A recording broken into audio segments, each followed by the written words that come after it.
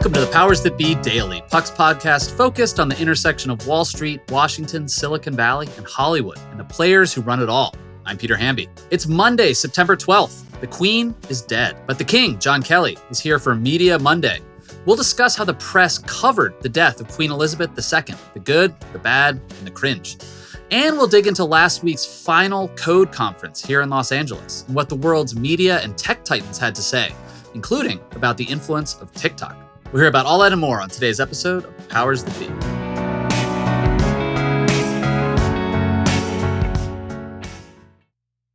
Quick math. The less your business spends on operations, on multiple systems, on delivering your product or service, the more margin you have and the more money you keep. But with higher expenses on materials, employees, distribution, and borrowing, everything costs more. So to reduce costs and headaches, smart businesses are graduating to NetSuite by Oracle. NetSuite is the #1 cloud financial system, bringing accounting, financial management, inventory, HR into one platform and one source of truth. With NetSuite, you reduce IT costs because NetSuite lives in the cloud with no hardware required, accessed from anywhere.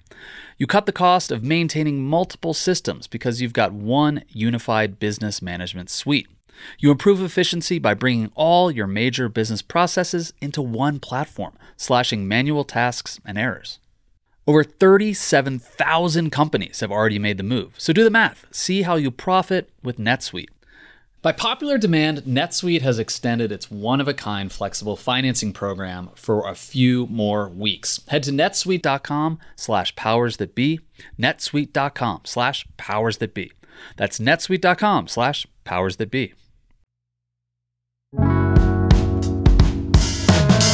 Happy Media Monday, everybody. It's been a few days since Queen Elizabeth II died and set off a global mourning, roadblocked television news coverage on some corners of the internet, criticism.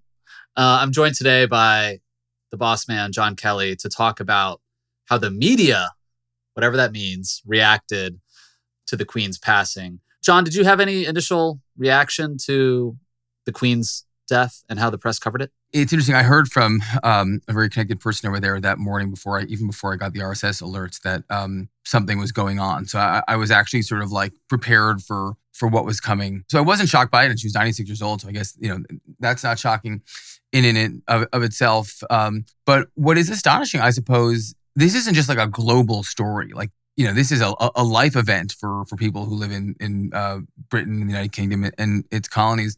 But it is the dominant story in the United States too. And I think in part, not because like anybody really wants it to be, like I'm obviously very sorry that the Queen died and may she rest in peace. But it almost to me seemed like this sort of like Lichtian fantasy to finally like, let's avoid Biden stuff. Like let's not deal with the Mar-a-Lago, like seize, raid, search, whatever the sort of like non-triggering word is of the moment. And let's just run wall to wall Queen tributes, which to me have run their course already. And it didn't take long before some commentators on MSNBC and others are trying to like rewrite the narrative of Elizabeth and make her seem like a sort of imperialist that I don't think she was. Yeah, that's a complicated narrative. I want to discuss that actually in a second. But when you say Lichty, you're referring to Chris Licht, the new president of CNN. And when she died, I messaged the Slack and I was like, looks like CNN doesn't have to cover politics for a while and like deal with all of the sort of mini scandals and stuff that Dylan's been covering a lot in the last few weeks over there. But I'm the one who turned the TV on because, I don't know, it's just been like a habit since I was little. I mean, like the first memory I have is sitting around like my kitchen table when I was probably 5, like baby memory of the Challenger exploding. And like my parents were TV news journalists. Their friends and family friends were in TV news. And it was just like, it reminded me of a time when a big global news event would happen and people would turn on the TV and you'd watch the sort of like serious and elegant, like foreign correspondents cover the news. And, I just turn the news on when big things happen. And that's where CNN thrives. I was struck by, again, how good their international coverage is. A lot of it was commentary. It was like the pundit version. I mean, a lot of royal journalism is like political journalism. It's just like commentary from royal observers sitting around a table. It was funny. Like no one could help themselves. Like in saying like Jake Tapper was like, well, my mom was born in Canada and like she had to take on the Queen, and Bianca Nobilo, who's one of their foreign correspondents. Again, Jake, Bianca, these are really good reporters. They're like, yeah, like I'm originally from New Zealand and here's how my family feels about it. So, but again, that cuts to her influence around the world. I saw an incredible stat that 9 in 10 Americans, 90% of living Americans were born after Queen Elizabeth took the throne. 70 years in the throne. Yeah. Bananas. Sure. And so like one thing Katie was saying is like it reminds her of like right now in Southern California generally, there's this like apocalyptic like heat wave, and like climate change, like we talked about last week, feels like it's coming home in a lot of ways wherever you live in the world. And that's a little existential. It's a little freaky. And then on top of that, you have this like tether to old times just disappearing. Like just someone who's just totally ambient, someone who's just like always around, someone he can always be like the butt of a joke or a reference that everyone gets. And then like that person's gone. And it's just like, feels like the end of a chapter. I don't know if there's like a ton of meaning in it. And that gets to some of the discussions that I've been seeing online about the colonial legacy of the United Kingdom, which is real. The question is like, are you writing about Queen Elizabeth's like, I mean, there was a BuzzFeed story that posted a couple days ago, and the headline was "The Queen represented racist violence as much as she did glamour." And it's like the Empire represented racist violence, but it's just like she's not King Leopold beheading people in the Congo. That line of commentary, while imbued with a lot of truth, some of it feels like everyone's playing their type on the internet. It's like the kind of people who feel like they have to weigh in with a progressive take. There's some of that. Something related to that too, I feel like we're talking about CNN showcasing its strengths in a moment like this. I flipped over to MSNBC and it really showcases their weakness. And MSNBC, at one point, like Nicole Wallace was interviewing Eugene Robinson, who was zooming in from a library in his house in DC or something. And later, like Joy Reid was on. Oh yeah, Joy Reid looked like she was going to put herself to sleep. Yeah. Well, it's like, I feel like spoken or unspoken, the point of view of the cable networks, at least, and the TV broadcast networks is like, we are going to hail the Queen and mourn the Queen and talk about the royalty and just be like, treat it with all of the respect and pageantry that the royalty deserves. And Joy put her own twist on it, which was what we're talking about. She talked about the colonial history of England and the UK around the world. She listed off pretty much every African colony that was under the yoke of the British Empire. And then had on a couple experts. And, she just felt like she was caught in between two things where she was like, the MSNBC audience wants to hear a mournful, like appreciative commentary about the Queen. But I, Joy Reid, and I on MSNBC have to give a more progressive take about this. And so she interviewed one expert who's an author about history of the empire and colonialism.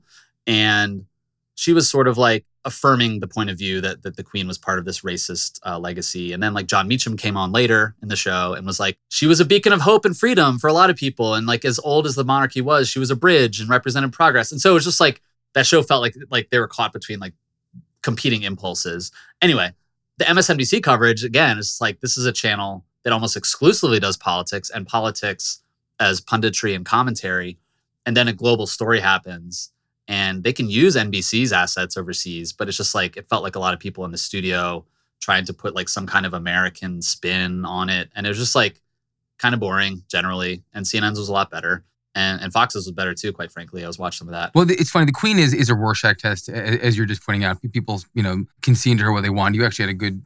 I think you texted this to me and Dylan that that a lot of people who are mourning the Queen right now, all voted for Brexit too. So there's that. Well, yeah, dude. If you have like 5,000, I texted you and Dylan this. It's like if you have a picture of the Queen in your house and you live in like Leeds. You definitely voted for Brexit. Absolutely. You crave a like Britain of the past where, she represented all its glory and it was a better time and the factories were working, blah, blah, blah. And like, if you live in like Shoreditch right now and like you're working media and you're like 30, you don't have a fucking picture of the Queen in your house. Yeah, and she was all those things. Joy's right. Meacham's right. Britain was the ultimate original racist empire, but the Queen was also, she was a beacon of hope. She was somebody who worked in a munitions factory during World War II and somehow was able to stick around as that culture changed, and through the post-war period, through the Thatcher period, through the John Major period, through the Tony Blair period. I mean, these are very, very different Britons through the city of London becoming the financial center of the world period. Like, it's meaningful stuff. And I agree with you. I think we both kind of roll our eyes at this privately, that the angry youngs on the internet who want to have the have the final say about a generation as it's going out the door, and it's usually short-sighted. But when you're talking about the media coverage, man, you are so right. And I think these news events are really, really informative, because cable news is going to end up being a sort of civilized version of Twitter eventually. That it's going to be the thing where you turn into when you want to be informed. And you're going to want general interest, agenda-free anchors to read you that news. And if you are Licht or David Zaslav, that day cannot come soon enough. That was something that really, I'm glad you mentioned that. That jumped out at me when I was watching some of the initial coverage on Thursday. Was there's always been this like something out there where people have talked about CNN and said, why don't you turn the first block of every show into like an NPR style news roundup, which is dry news reporting? Or why don't you just become like BBC and PBS and just be boring, but be reliable? And like people will tune in for those big moments. And like for the first time, that makes sense. People aren't tuning in, millions and millions of people every day, to like hear someone like Chris Cuomo give some commentary. Like people are going to start to tune into the news more on cable when it just feels like it's something important happened and I need to know what's going on. And in that case, you completely strip out the punditry and the politics and you try to just do dry sort of news. It works in every other market besides this one, by the way. This is an anomaly of a market. It does. And like, I don't know if that will work, but it's just because of the notion that Zaslav has put forward that CNN is now a reputational asset. Mm-hmm, right. And it's not going to be like this huge breadwinner. And it's not going to be infotainment anymore. The audience won't be as big, but maybe it's like you have a reliable but small, educated audience that cares about news and news when big news happens, and you can advertise against those people. And like, that's it. And like, you get elite press coverage and people care about you and you think you've restored some like inherent journalistic value to the place that has lost its way. Maybe. I mean, I don't know if that'll actually happen, but maybe. John, when we come back, I want to talk to you about something just as exciting as Queen Elizabeth. The Code conference in Los Angeles that you attended last week. But there were some big media headlines coming out of that. So I'm going to ask you what you heard when we come back.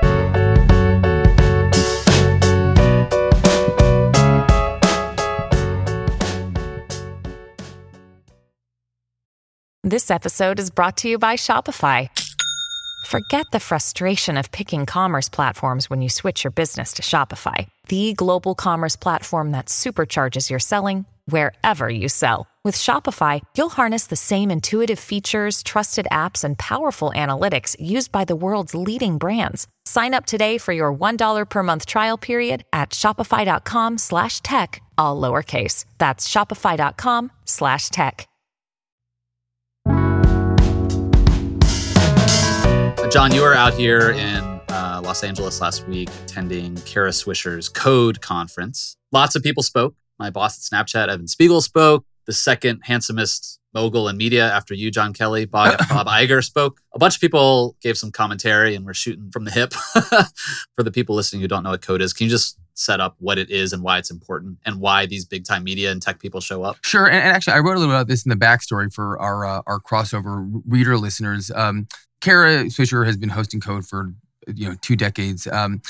She invented the format that is now everywhere, where you grill CEOs on stage in front of large paying audiences. And these events can be cash machines, and they're also meaningful, not just because they make news. And Kara had at this event not just your boss, Evan, but also Andy Jassy, the CEO of Amazon, Sundar Pichai, the CEO of Google and Alphabet, Johnny Ive and Tim Cook. She knows everyone. It was nuts. It was her last hurrah, which we'll get to in a second. So all the big guns came out, and she totally been to this format, and the people who show up is equally nuts. In fact, I think that a lot of people don't even make it into the ballroom, and it's at the Beverly Hilton. Yeah, a bunch of my buddies, or not a bunch of my buddies, but and some of our puck colleagues, I guess like people were there like playing like high stakes like poker late into the night over the Beverly Hilton. Like I don't even know if some people were at the actual conference, but it's a good after hours thing too. The poker thing is real, and there is a high stakes. You've got to get your name on a list. I ended up not making it to, but there's like a 5K minimum table. Like it's if you know the right people, it's no joke there. The baller level is legit. Multiple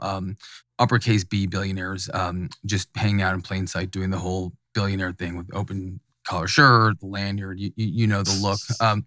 The Roman Roy look. The Roman Roy look, totally.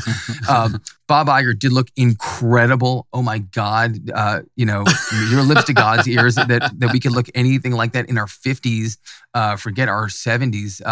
But a couple of things stuck with me. Matthias Döpfner, the CEO of Axel Springer, spoke, and he's an incredibly elegant guy. And he speaks like the Queen's English. I mean, he's German, obviously. But his locution is just like extraordinary.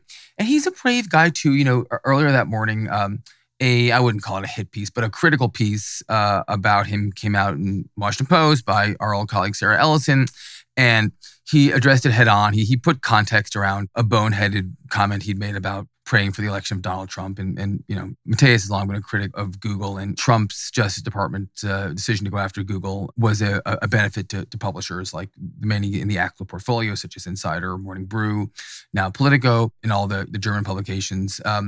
But he said something that I thought was pretty ballsy, and I give him a lot of credit for, which was that he thought TikTok was a looming and, in fact, a really imminent threat. And I think he called it a tool of espionage. I'm sort of curious to get your take on this. You're more in this world than I am, and this is an audience that you speak to. But it was one of those moments where you have a very American feeling where, for all our mistakes here, and we are not perfect, like there are at least rules and a decency to this culture. And I sort of thought to myself, for all the mistakes that the big platforms have made in this country, and they are significant, there is no fear, for me at least, that they are going to weaponize my data the way the Chinese government might. Yeah. And I mean, Evan Spiegel spoke about this at Code. I mean, I think Scott Galloway entered every interview at Code just being like, TikTok, TikTok, blah, blah, blah, TikTok, just spraying TikTok everywhere and seeing what people said.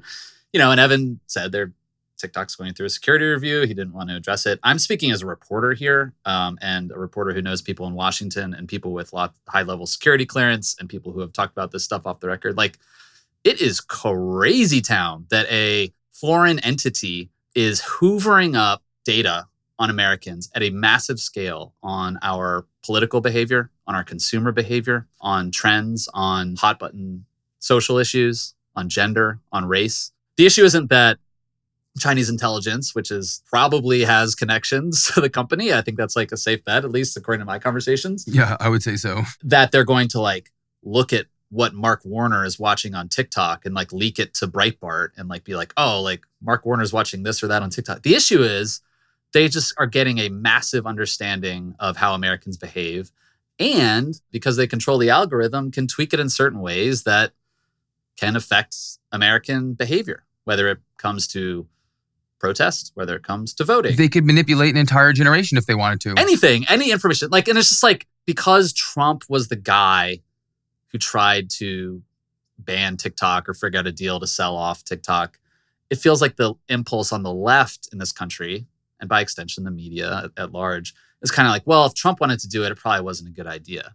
So it's been kind of left alone since then in the press. Like, no one's talking about this. Like in the media, it's weird that a country that is, one of our largest geopolitical and financial rivals is just able to plug directly into the American public every single day. And we haven't had to deal with this recently because every great tech company, Google, Apple, Twitter, Snap, like these are all American companies. And yes, we are in foreign countries and tech companies have to abide by different rules in different countries and do their best figuring that out. We don't have any rules for TikTok. The US just lets TikTok do whatever they want here. It's bananas. I didn't follow Matthias's every word, but he said TikTok should be banned in every democracy. And you're like, there's something to that. But I'm unclear why this isn't like leading the news all the time. Yeah, this seems to me like one of the great disconnects of like our political challenges in this country, where you have it's not even a latent threat, like it's such an obvious threat. And it's the connectivity level in not just young people, but people our age too, is, the saturation is enormous. And so much of the leadership in Washington is, especially, at the top of the big committees, is so old and so out of touch. And you mentioned Warner. I think Warner's... No, Warner's good. Sorry. Warner, like the reason Warner was like top of mind because he's like one of these senators who is actually literate and savvy in this stuff and, was also investigating Russian interference via Facebook and Instagram during the last couple elections. But you're right. Like the rest of our political leadership is... Joe Cunningham, the former congressman who's running for governor in South Carolina, just ran an ad about how old our political leadership is. And he said we live under like a geriatric dictatorship or something. Like not dictatorship, but like he basically like is making it a point in his campaign to point out that his rival in the governor's race in South Carolina is like been in politics since like the 80s. And a lot of younger politicians, including some Republicans, are like, get out of the way, guys. Do you even like understand how to use your phone? It's crazy. I think that's all fair, and this is scary stuff. And if you believe that Putin weaponized the platforms for Trump, which obviously I think a sensible person believes, the platforms have adjusted to that. Maybe not always perfectly, but they certainly adjusted. I'm of the belief that a version of that is possible of taking place every single day, not just by tweaking the algorithms, but by really you could go a lot further and figure out how to intentionally serve people content. So it's scary stuff. Good for Mattias. Germans don't mince words. Very, very, very direct. It's not a romance language culture. That to me was the and when he said it too, I think it took people a minute to realize what he had just said. But the other thing that actually stuck out to me about the conference was that, for lack of a better term, she ended it. When she created this concept, all ththose years ago, it was totally novel.